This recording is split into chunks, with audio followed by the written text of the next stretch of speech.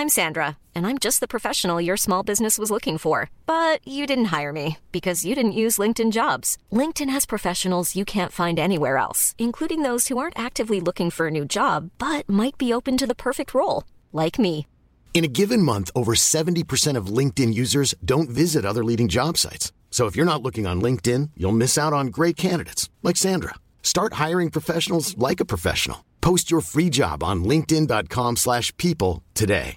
Flexibility is great. That's why there's yoga. Flexibility for your insurance coverage is great too. That's why there's United Healthcare Insurance Plans. Underwritten by Golden Rule Insurance Company, United Healthcare Insurance Plans offer flexible, budget-friendly coverage for medical, vision, dental, and more. One of these plans may be right for you if you're, say, between jobs, coming off your parents' plan, turning a side hustle into a full hustle, or even missed open enrollment. Want more flexibility? Find out more about United Healthcare Insurance Plans at uh1.com. Millions of people have lost weight with personalized plans from Noom. Like Evan, who can't stand salads and still lost 50 pounds. Salads generally for most people are the easy button, right? For me, that wasn't an option. I never really was a salad guy. That's just not who I am. But Noom worked for me. Get your personalized plan today at Noom.com. Real Noom user compensated to provide their story. In 4 weeks, the typical Noom user can expect to lose 1 to 2 pounds per week. Individual results may vary.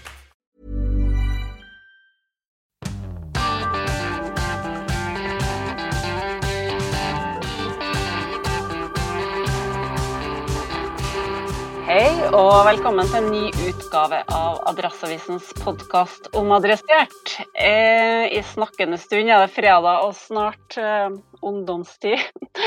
Denne uka har jeg med meg fungerende politisk redaktør Cato Nyquist. God formiddag. God formiddag. Og vi har med oss en gjest, en stortingspolitiker for Arbeiderpartiet som sitter nede i Oslo i varmt vårvær. Hei, Trond Giske. Hei, hei. Hallo. Navnet mitt Kari Hovde, til vanlig kommentator i Adressa, og for podcasten sin del så jeg programleder. Ja, Giske, i går ble det nok klart da, det var en stor nyhet i går, at nå skal samfunnet åpne egentlig nesten helt. Ja, hva det du gleder deg mest til? Nei, jeg har jo hatt hjemmebarnehage i 6 uker, så jeg var jo veldig glad da barnehagene startet for et par uker siden. Jeg tror nok det det som det viktigste nå, at skolene kommer i gang, sånn at de som har de eldste barna i barneskolen, og ungdomsskolen og videregående kommer i gang. Og eldste mi har hatt hjemmeskole på videregående, og det har jo fungert egentlig veldig bra, så lærerne har jo virkelig hatt et krasjkurs, og elevene nå, i å bruke digitale undervisningsmetoder, så det har jo vært imponerende. Men det godt å komme tilbake og møte venner, og særlig tror jeg de ungene som kanskje ekstra sårbare, trenger ekstra hjelp, kanskje ikke har det så bra hjem bestandig, at de har veldig bra for å få komme på skolen igjen. Men hvordan har det vært å være hjemme i 6 uker med 4-åring nå? Det trolldeig og bollebaking og tegning, og jeg så imponert over alle foreldre som har greid å få til det, for det har ikke jeg fått til.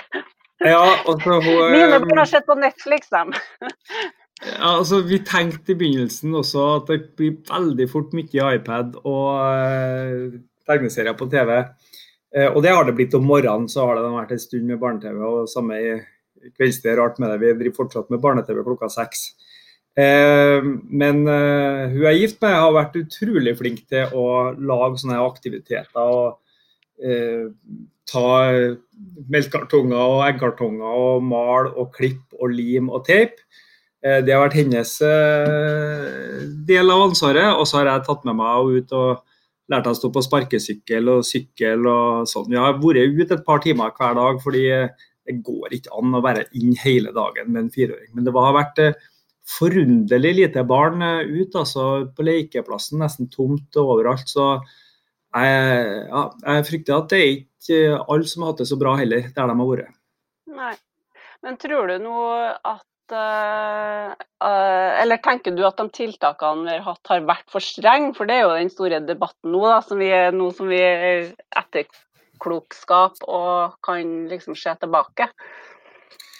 Ja, altså på en måte så skjønner jeg veldig godt hvordan man tenkte den 12. mars, da det ble bestemt at skolene ble stengt og hytta ble forbudt og alt det der, fordi man var så veldig usikker, og så måtte man være på den sikre side. Man visste ikke hvor smittsomt det var, man visste ikke hvor dødelig det var, visste ikke hvor skadelig det var for ungene. Og så tror jeg også det var et gedigent voksenopplæringsprosjekt.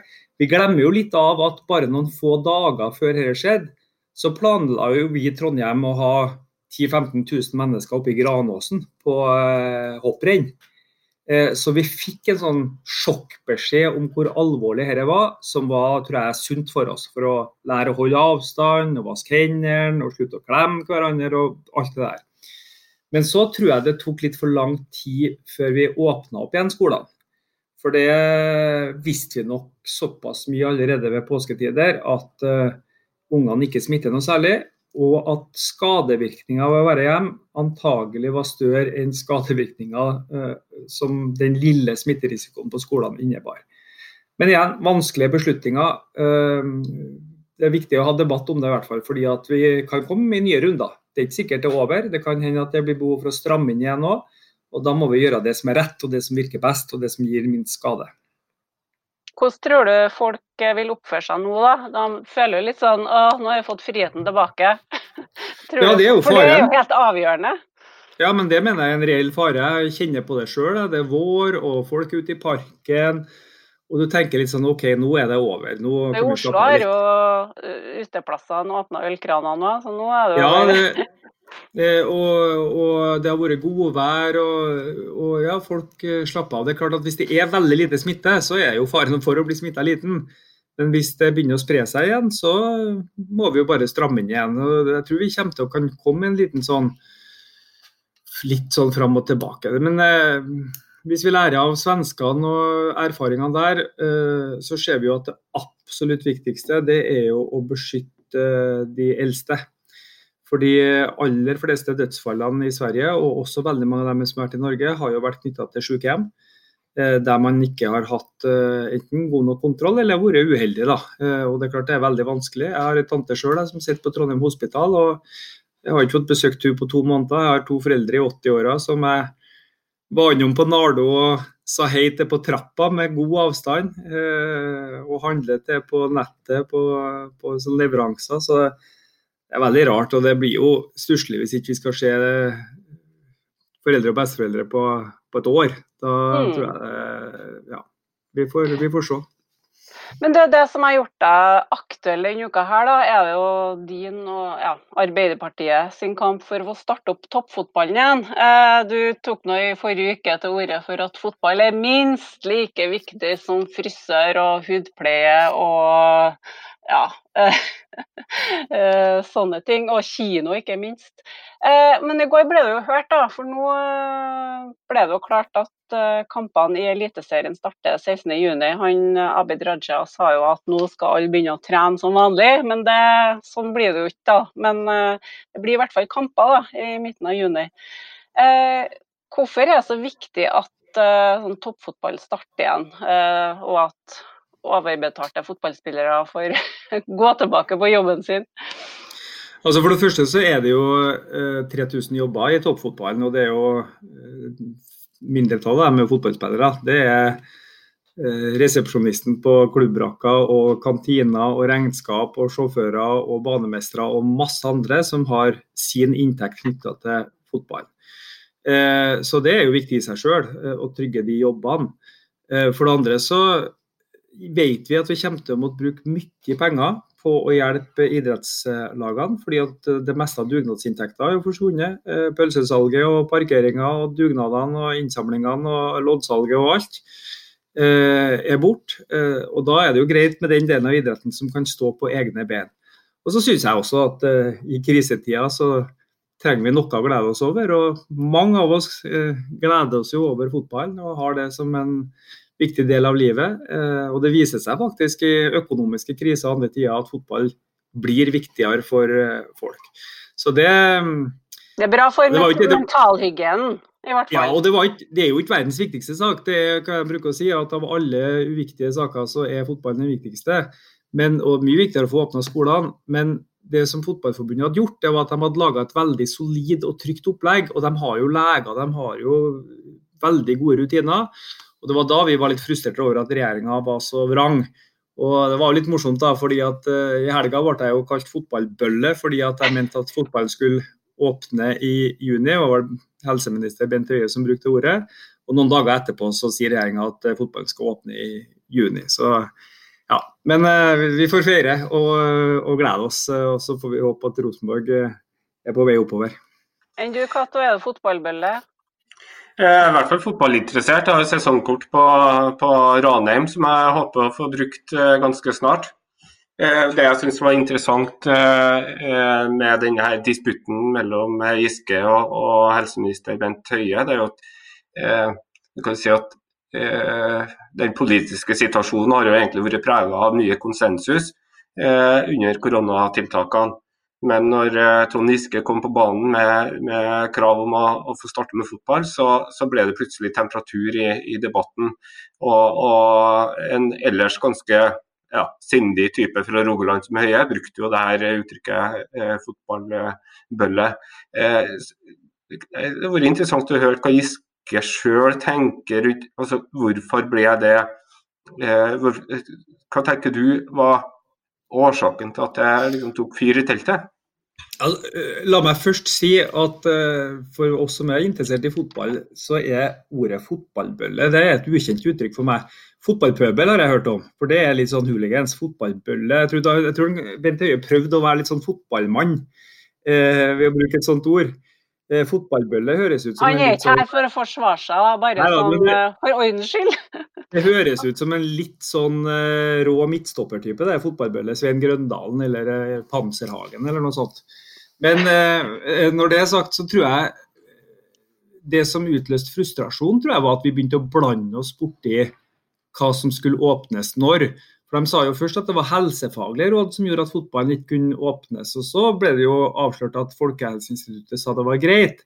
Og så sier de at dere får vente til torsdagens pressekonferanse, fordi at jeg tror de har likt det her at de med jevne mellomrom da kan ha pressekonferanser nærmest uimotsagt og si at nå skal dere få lov å reise på hytta, nå skal dere få lov å gå på skolen, nå skal dere få lov å samles 20 stykker til 17. mai, og så skal folk klappe og være veldig glad for det. Det jo hyggelig og greit, men det klart at hvis det ikke lenger helsefaglige råd, hvis det politiske prioriteringer som bestemmer hva som skal åpnes, da må det kun være en politisk debatt om det, for politikk handler om å fordele byrder og ulemper i et samfunn, og den største fordelen du kan få i et samfunn akkurat nå jo å kunne holde åpent, og den største byrden du kan få å holde nedstengt. Så vi må kunne ha diskusjon om det viktigst å åpne fotballbanen, eller om det viktigst å åpne kinoene, eller om det viktigere å holde Vinmonopolet åpent, som har vært åpent hele tiden, så det har jo tydelig vært veldig viktig da for regjeringen. Så skjønner du, og det tror jeg, det var litt uvant etter 2 måneder at det plutselig ble en sånn debatt, men den debatten sunn, og den viktig. Men jeg tenkte jo bare at her Giske smart da, her skårer han på åpent mål, her sitter masse fotballfans rundt omkring i ganske land med høyt hårfeste som ikke bryr seg om noe frisør. Og at da tar jo fotballen, for det liksom, det en stor greie som veldig mange bryr seg om da. Var det strategi? Nei, altså jeg tror faktisk, det var jo gjort en måling av Nettavisen som sa at det var flere som var uenige i åpning av fotball enn som var for. Fordi at folk veldig forsiktige akkurat nå, og de skal ha det strengt, og de redd for at det skal bli for mye smitte.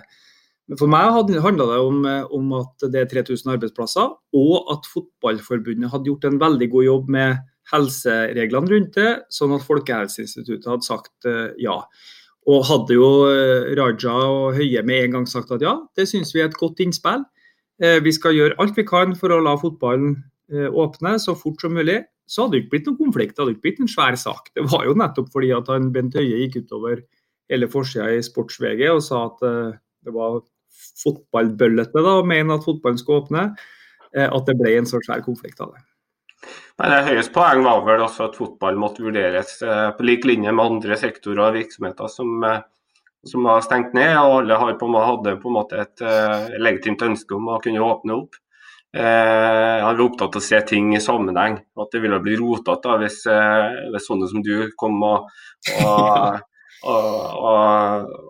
og kjørt på med et press for å få enkeltsektorer til å få et fripass, nærmest etter eget forgodtbefinnende. Det vel også et rettferdighetsprinsipp her. Altså, hvis noen skulle da få et unntak for reglene, så kunne vel det oppfattes som urettferdig av andre sektorer som også ivrer etter å komme i gang. Ja da, og jeg skjønner de argumentene. Det ene jo selvfølgelig, hvis det var sånn at det å åpne for fotballen gjorde at vi måtte vente med å åpne skolene, så mener jeg det hadde vært et godt argument. Men da må de argumentere helsefaglig for det da, på et eller annet vis. Fordi av alle de sektorene vi åpner, så tror jeg faktisk at toppfotball uten publikum, og med tester både før og etter, og fotballspillerne skal nærmest være i karantene mellom kampene, det tror jeg kanskje av de sektorene vi åpner som har absolutt minst risiko for smitte. Men hvis det sånn at ulike sektorer skal settes opp mot hverandre, og at vi må velge, da mener jeg at da må to ting skje. Da må sektoren selv få lov å argumentere for sine betydninger og fordeler og ulemper, og vi må ha en politisk debatt om det. Og den debatten har jo nå blant annet blitt vanskeliggjort av at alle de helserapportene som har kommet fortløpende har blitt holdt hemmelig inntil avgjørelsen tatt. Det synes jeg feil. Jeg synes mediene skal ha adgang til det, sånn at de kan granske det, høre andre synspunkter. Og jeg synes at organisasjoner, bedrifter, virksomheter, interessegrupper skal få dem, sånn at de kan få argumentere for sitt syn, og så kan vi på Stortinget også diskutere det. Det blir rotet, jeg enig i det, men det ganske rotet å ha et demokrati, men det utrolig mange fordeler ved det, blant annet at mange syn blir hørt, og at beslutningene faktisk kan bli enda bedre enn om de tas bare noen få. Da var du inne på egentlig et sånt punkt, et tema jeg hadde lyst til å spørre deg om, da, for det har jo vært et sånn debattema den uka her, da, jo at påstanden om at regjeringen holdt tilbake viktig informasjon for allmennheten og opposisjonen. Og bakteppet har jo vært en rapport om at alt for strenge regler har gjort at sårbare barn ikke har fått de helsetjenestene de har krav på. Altså, helsesøstre har stengt døren, og de får ikke tak i barnevernet på annen måte enn videokonferanse. Det har vært rett og slett en sånn overreaksjon da, når det kommer til de smitteverntiltakene. Og den rapporten her var 9 dager den har ligget før den ble offentliggjort. Har det vært litt sånn Giske at det regjeringen som har styrt showet frem til nå? Ja, vi hadde jo den situasjonen også da de hadde den pressekonferansen midt i påska. Da var det jo 3 svære rapporter som lå til grunn, blant annet en om økonomiske virkninger av nedstengninger, og en om smittefaren mellom barn. Og der også ble det jo holdt hemmelig de rapportene inntil regjeringen har hatt pressekonferanse og lagt frem sine konklusjoner. Og det vi mener da, og nå ser jeg både Siv Jensen fra FrP og SV og vi og Senterpartiet i Stortinget ganske tydelige på at nå må disse rapportene kontinuerlig offentliggjøres. Det jo at for det første så det jo mange som trenger det. Hi, I'm Daniel, founder of Pretty Litter. Cats and cat owners deserve better than any old-fashioned litter. That's why I teamed up with scientists and veterinarians to create Pretty Litter. Its innovative crystal formula has superior odor control and weighs up to 80% less than clay litter. Pretty Litter even monitors health by changing colors to help detect early signs of potential illness. It's the world's smartest kitty litter. Go to prettylitter.com and use code ACAST for 20% off your first order and a free cat toy. Terms and conditions apply. See site for details. Even when we're on a budget, we still deserve nice things. Quince is a place to scoop up stunning high-end goods for 50 to 80% less than similar brands. They have buttery soft cashmere sweaters starting at $50, luxurious Italian leather bags, and so much more. Plus, Quince only works with factories that use safe, ethical, and responsible manufacturing. Get the high-end goods you'll love without the high price tag with Quince. Go to quince.com/style for free shipping and 365-day returns. Burrow is a furniture company known for timeless design and thoughtful construction, and free shipping, and that extends to their outdoor collection. Their outdoor furniture is built to withstand the elements, featuring rust-proof stainless steel hardware, weather-ready teak, and quick-dry foam cushions. For Memorial Day, get 15% off your Burrow purchase at burrow.com/ACAST, and up to 25% off outdoor. That's up to 25% off outdoor furniture at burrow.com/ACAST. Millions of people have lost weight with personalized plans from Noom. Like Evan, who can't stand salads and still lost 50 pounds. Salads generally for most people are the easy button, right? For me, that wasn't an option. I never really was a salad guy. That's just not who I am. But Noom worked for me. Get your personalized plan today at Noom.com. Real Noom user compensated to provide their story. In 4 weeks, the typical Noom user can expect to lose 1 to 2 pounds per week. Individual results may vary. Informasjon. Alle kommunene for eksempel som har ansvaret for SFO og barnehager og barneskoler, de trenger jo med en gang å få vite det siste oppdaterte vitenskapelige grunnlaget for smittefare mellom barn. Det ikke bare regjeringen som trenger den informasjonen. Eller om hvordan sårbare barn har det, om barnevernet fungerer, eller om det ting som må gjøres med dem som nå hjemme. Det kan ikke regjeringen sitte på i 9 dager. De kan gjerne bruke 9 dager på å ta sin beslutning, men alle ordførerne og rådmenn og alt mulig rundt omkring i Norge må få det så fort som mulig. Det andre at det jo helt vanlig det, at når du gjør utredninger, at da får vi en skikkelig diskusjon, og da kan man kanskje finne løsninger som ikke embetsverket, departementene klekker ut selv. Jeg har jo selv vært statsråd i 10 år, så jeg vet jo det med at grunnlaget for beslutninger i regjeringen vanligvis ikke offentlig, sånn at notater som de får fra sitt eget embetsverk, det skal ikke statsrådene slippe ut. Men utredninger fra Folkehelseinstituttet eller Helsedirektoratet eller eksterne grupper, det mener jeg må være åpent, og det må bli åpent med en gang. Det gjør rett og slett at samfunnet fungerer bedre, og beslutningene blir klokere. Du har jo sittet i regjering selv, som du sier, og det som har vært begrunnelser fra Solberg-regjeringen nå, ved å holde tilbake informasjon, eller vente med å slippe informasjonen ut med en gang, det jo det at det alltid et behov for å kvalitetssikre, gå gjennom rapportene og sånt i departementene, og det vel strengt tatt riktig. Sånn fungerte vel også når du satt i regjering? Litt forskjellig hva det var. Jeg skjønner egentlig litt det der med at hvis det blir for mange forskjellige rapporter som spriker, for eksempel på smittevernsråd og sånn, så kan folk bli forvirret. At det blir så mange råd, og vi vet ikke helt hva vi skal stole på. Men si for eksempel den rapporten som handler om hvordan det her slår ut på økonomien, som også ble holdt hemmelig i flere dager før den ble offentliggjort, da regjeringen hadde pressekonferanse. Det jo en rapport som, si for eksempel fylkeskommunene har bruk for da, 400 000 arbeidsløse skal hjelpes tilbake i jobb. Det klart at de som driver næringsutvikling, banker som gir lån, Innovasjon Norge som skal bidra til at gründere og andre får hjelp, de har jo også bruk for den informasjonen. Så jeg mener det et skille mellom det embetsverket selv lager, og det som kommer fra eksterne aktører. For jeg går jo ut ifra at de sitter ikke i departementet og endrer på Folkehelseinstituttets anbefalinger. De leser dem, og så bruker de dem, og setter dem opp mot andre ting, og så tar de en beslutning. Det jo vi jo i stand til å skjønne at det ikke liksom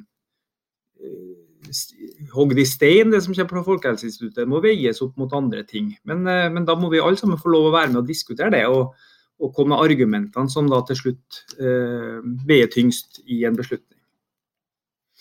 Men hadde det ikke blitt veldig sånn kaotisk da, hvis man skulle ha hatt dere diskusjonene hele tiden? Det her jo en strategi fra regjeringen, hvordan de legger frem det her suksessivt. Skjønner du, og så forstår du liksom den tanken? Nei, jeg skjønner ikke den tanken. Det veldig kaotisk med demokrati. Det mye lettere i Ungarn, eller i Tyrkia, eller i Kina. Men det blir bedre beslutninger av demokrati, fordi at det kommer en rapport, den sier at sånn og sånn det, og så kommer det kanskje en eksperter på Universitetet i Oslo, eller i Tromsø, eller på NTNU, som sier ja, men våre studier viser sånn og sånn, og så kommer det noen som sier, ja, men vi i fotballen for eksempel da, vi kan gjøre det på denne måten, vi kan ta bort publikum, vi kan teste før etter kampene, vi kan ha leger til stede, vi kan gjøre sånn og sånn, og så blir det rett og slett smartere løsninger, det blir mange som tenker sammen, og så må vi selvfølgelig ta noen beslutninger, og det sikkert de beslutningene alltid blir rett, men det blir i hvert fall en grundig diskusjon. Og det siste også jo at beslutninger får bedre legitimitet. Folk støtter mer opp om dem når de føler at de har blitt hørt, og når de føler at deres argumenter kommer fram. Nå har vi jo hatt en enorm tror jeg støtter for strenge tiltak da, I 2 måneder, så det har gått litt på autopilot. Men jeg tror det blir litt mer kontroversielt fremover, og da det enda viktigere at de beslutningene vi tar godt forankret, for de går jo ganske langt. Vi setter jo folk, kan vi kalle det, nesten I husarrest da, hvis de har vært I Sverige, og vi ganske streng med folk, som vi I normale tider ville ha syntes var helt hårreisende, men som vi nå aksepterer fordi at vi alle skal være med på dugnaden.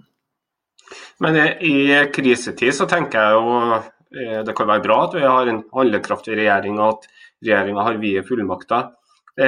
Men hva tenker du ville vært annerledes hvis det var Arbeiderpartiet som satt med det her ansvaret, og ikke Erna Solberg og hennes samarbeidspartier? Nei, altså nå det jo litt lett 2 måneder etterpå å være etterpåklok da, og sagt at jo, nei, vi ville for eksempel aldri stengt skolene for at det viser seg at det lite smitte mellom unger. Det visste ikke vi 12. mars. Så det aksepterer jeg, det hadde vi sikkert gjort via. Vi hadde stengt skolene, og det var jo Arbeiderpartiordførere rundt om I landet som begynte å varsle stengning av skoler. Så jeg vet ikke, vi ville kanskje ha åpnet det litt tidligere, kanskje. Det veldig vanskelig med sånn kontrafaktisk historieskrivning. Det jeg tror vi har vært mer offensiv på, det har vært på å hjelpe dem som nå rammet. Fordi at jeg tror vi undervurdert liksom hele kanskje det politiske systemet fra starten av hvor enormt svær økonomisk konsekvens det Altså vi har en enorm arbeidsløshet akkurat nå. Og selv om ting åpner, frisørene åpner, kinoene åpner, fotballen åpner, fysioterapeuten åpner, kanskje nå åpner helsestudiene etter hvert også treningssentrene, så kan det ta litt tid før folk begynner å bruke penger igjen. Folk veldig forsiktige med pengene sine, og det vet vi at sånne kriser har den konsekvensen at det tar tid før hjulene ruller igjen. Og det vil jo merkes lenge. Dere merker det helt sikkert I adressa på at ulike bransjer ikke annonserer så mye som de vanligvis gjør, fordi at delvis folk går ikke på kjøpesenter, folk fer ikke å handle, de venter litt og ser. Men for det som bra med fotballen jo det som jeg sa innledningsvis, det med mentalhygiene. Det blir jo litt sånn, det jo bra for psyken vår at ting kommer litt I gang, men det som jeg bekymrer meg for mine døtre jo liksom hvordan fremtiden blir da, om 10-20 år. Hva tror du? Hvordan blir det? Kommer vi oss opp igjen? Gjør meg her. Ja, så det har jo vært anslag på at vi kan få et kutt I 2% av BNP gjennom hele 10-årsperioden frem til 2030. Så det kan jo ha noen langtidsvirkninger. Det kan jo også hende at det har en annen type langtidsvirkning, nemlig at vi bestemmer oss for å bli litt mer selvberget på en del grunnleggende velferdsting. Det tror jeg mange fikk sjokk når vi plutselig manglet smittevernutstyr og munnbind og den type ting. Og også her med hvor sårbar vi på at nesten alt vi bruker av medisiner produseres andre plasser, og hvis det da viser seg at kineserne eller hvem som lager dem trenger dem selv, så plutselig kanskje står vi uten nøkkelmedisiner. Så jeg tror også at de som argumenterer for at vi trenger ikke å drive og lage mat selv, de tror jeg har fått seg et skudd for baugen for en lang stund fremover. Så det kan slå ut litt. Og så vet vi jo at sånne pandemier kan oppstå igjen. At det kanskje kommer en ny om 10 år. Så ja, rett og slett å være litt mer forberedt kanskje, at det blir en av de tingene. Jeg synes også det litt spennende. Det var gjort en undersøkelse som viste seg paradoksalt nok at en del mennesker faktisk opplevde å ha bedre livskvalitet under koronakrisa. Fordi at tempoet går ned, stresset går ned, en får tid mer sammen. Presset forsvinner litt. Altså noen får det verre, det vet vi, som ikke har det så bra hjem. Men mange av oss har jo opplevd at vi har hatt mer tid til å leke med ungene og lære dem å sykle, og det har vært litt mindre press og stress. Og flere litt I samme båt også da. At liksom, det nettopp. De rikingene kan ikke være på hytta en gang. Men når det gjelder mentalhygiene, så må man vel si at hverken vi som ihuga Rosenborg-tilhengere, eller Kato som da Ranheim-tilhenger, har jo hatt så veldig god mentalhygiene med å følge lagene våre det siste året I hvert fall, men det kan jo bli bedre I 2020. Ja, jeg heller en knapp på Liverpool også. Det gjør jeg også. Der måtte jeg jo med stor sorg registrere at det ble ikke en full sesong, Premier League-sesong. Så har du kommet noe mer på det I dag? Nei, det uavklart ennå, men den blir jo amputert uansett. Så ja, jeg føler meg usikker.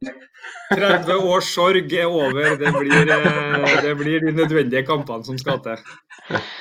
Men du, avslutningsvis her I Omadressert så pleier vi å ha en sånn anbefaling, ukas anbefaling, og det sånn, ja, det kan være at vi tipser hverandre litt om en bok, en TV-serie, film, musikk, turforslag, whatever. Og nå har vi nå mobbet Kato siden han begynte her da, for hans første anbefaling var nemlig puslespill. Så da ble han mobbet, og så gikk pendelen helt andre veien da, over til kunstfilm fra Kunstmuseet Louisiana I Danmark. Så nå, Kato, vi jo spent på hva har kommet I uka her. Ja, jeg famler jo vilt for å finne rett nivå på dere. Jeg tenker på noe litt sånn apropos en annen stor nyhet som kom I går, også at denne statssekretæren I Kulturdepartementet, Knut Ostad Bråten, trakk seg. Og vi vet jo ikke helt bakgrunn for det, men det kan jo virke som det har vært krøll på tråden I forhold til mellom han og sjefen Abid Raja. Men det som Knut Ostad Bråten også har gjort, han har vært redaktør I et tidsskrift fram til nå. Og det tidsskriftet heter Syn og Segn.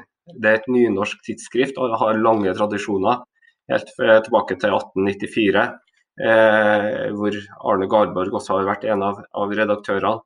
Og jeg tror ikke det så mange som kjenner til Syn og Segn nå for tida, men det fortsatt I drift. Og det går an å sjekke ut Syn og Segn på internett. Da får man smakebiter fra det siste nummeret, hvor også Knut Ostad Bråten har sin avskjedsleder. Og der det I det siste nummeret også noen sterke historier om menn og psykisk helse, som både lesverdig og sterke. Så ja, jeg slår et slag for Knut Ostad Bråten og Syn og Segn. Ja, bra. Du Giske, har du noe... Du har jo tid at jeg fordyper deg litt nå, håper jeg. Ja, altså vi har jo kommet opp I full aktivitet I Stortinget igjen, sånn at vi har ikke all verdens tid, men det har jo vært litt sånn tid for å ta igjen det tappte på Netflix, jeg må jo si det, og på HBO. Så vi har jo brukt tida, den verste koronanedstengen, til å se 3 sesonger med den svenske fabelaktige serien som heter Vår tid nå. Og som handler om en svensk familie da, I Stockholm som driver en restaurant og følger dem fra 1945 og frem til 70-tallet. Og utrolig godt laget med tidskoloritten, med klær og bilene og møblene og samfunnsspørsmålene. Så det var jo en enorm suksess I Sverige, nesten så sjelden at du får sånne gedigne serier som alle følger og det blir tomt I gata. Men den så vi, og jeg blir jo veldig mer ved det, jeg sånn som savner hovedpersonene lenge etter å ha sett serien, så de som ikke har fått med seg den, vil jeg anbefale. Fordi det historien om Sverige, og det jo da selvfølgelig også historien om Norge, for vi såpass like. Ellers så av nye serier så driver vi og ser på Mrs. America, som nå går på HBO. Ja, den fabelaktig. Fabelaktige skuespillere handler om framveksten og seieren til likestilling og feminisme på 70-tallet I USA. Men ganske balansert samtidig også, og helt strålende skuespillere. Morsom, interessant og lærerik. Ja, den vil jeg også slå et slag for. Ja, og hun spiller, og hun har jo da fått hovedrollen til hun som på en måte I en sånn serie fort skulle være den onde da, den som kjemper mot likestilling. Men det fair lagt opp, liksom. Du skjønner begge sider av argumentene, ganske balansert og morsomt laget. Bra. Jeg jo også inne i Netflix, da, men jeg prøver jo å tvinge meg selv til å lese litt romaner. Så nå har jeg tatt opp en roman som har ligget liggende, og det av en engelsk forfatter som heter Rachel Cusk. Jeg tror det sånn det uttales. Det en roman som heter Omriss, og det en del av en sånn trilogi som hun har fått veldig mye oppmerksomhet for, da. Og hun sammenlignes noen plasser har jeg sett at det sammenlignet med Karl Ove Knausgård, da. Det liksom om livet, skilsmisse, de vanskelige tingene, da. Og i den boka her så drar hovedpersonen, hun skilt og har 2 barn, og så drar hun og skal skrive kurs i Aten. Og så møter forskjellige personer, og så skildrer det personene sier, og filtrerer og analyserer veldig det de sier, da. Og egentlig handler det litt om at de fortellingene vi kommer med, det jo ikke alltid det som sannheten. Det ikke den objektive sannheten, da. Så det veldig sånn interessant, da, og kanskje får jeg til å reflektere litt over mine vedtatte sannheter her i livet, når det gjelder samliv og relasjoner.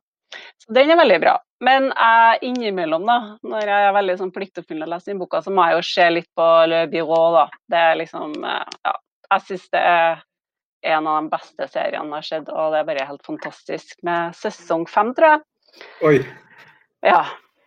Ingen av dere som vi har begynt på den 2 ganger, vi har kommet til liksom episode 2-3, og så har ikke vi liksom nei, men du må bare holde ut 2-3, det tar liksom et par sånn episoder altså, før du i gang, og jeg digger det, og det så herlig for at det så bra med liksom en hovedperson i en sånn krim-thriller-serie som ikke veldig sånn traumatisert, ikke bipolar og ikke alkoholisert og ikke har masse sånn, bare en vanlig skilt fransk mann som spion.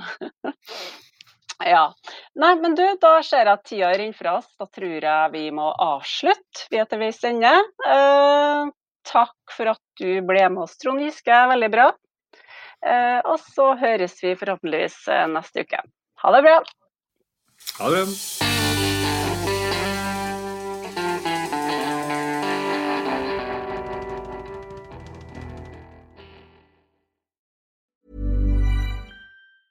Normally, being a little extra might be a bit much, but not when it comes to healthcare. That's why United Healthcare's Health Protector Guard fixed indemnity insurance plans, underwritten by Golden Rule Insurance Company, supplement your primary plan so you manage out-of-pocket costs. Learn more at UH1.com. Hi, I'm Daniel, founder of Pretty Litter. Did you know cats tend to hide symptoms of sickness and pain? I learned this the hard way after losing my cat, Gingy. So I created Pretty Litter, a health monitoring litter that helps detect early signs of illness by changing colors, saving you money and potentially your cat's life. Pretty Litter is veterinarian developed, and it's the easiest way to keep tabs on your fur baby's health right at home. Go to prettylitter.com and use code ACAST for 20% off your first order and a free cat toy. Terms and conditions apply. See site for details. Planning for your next trip?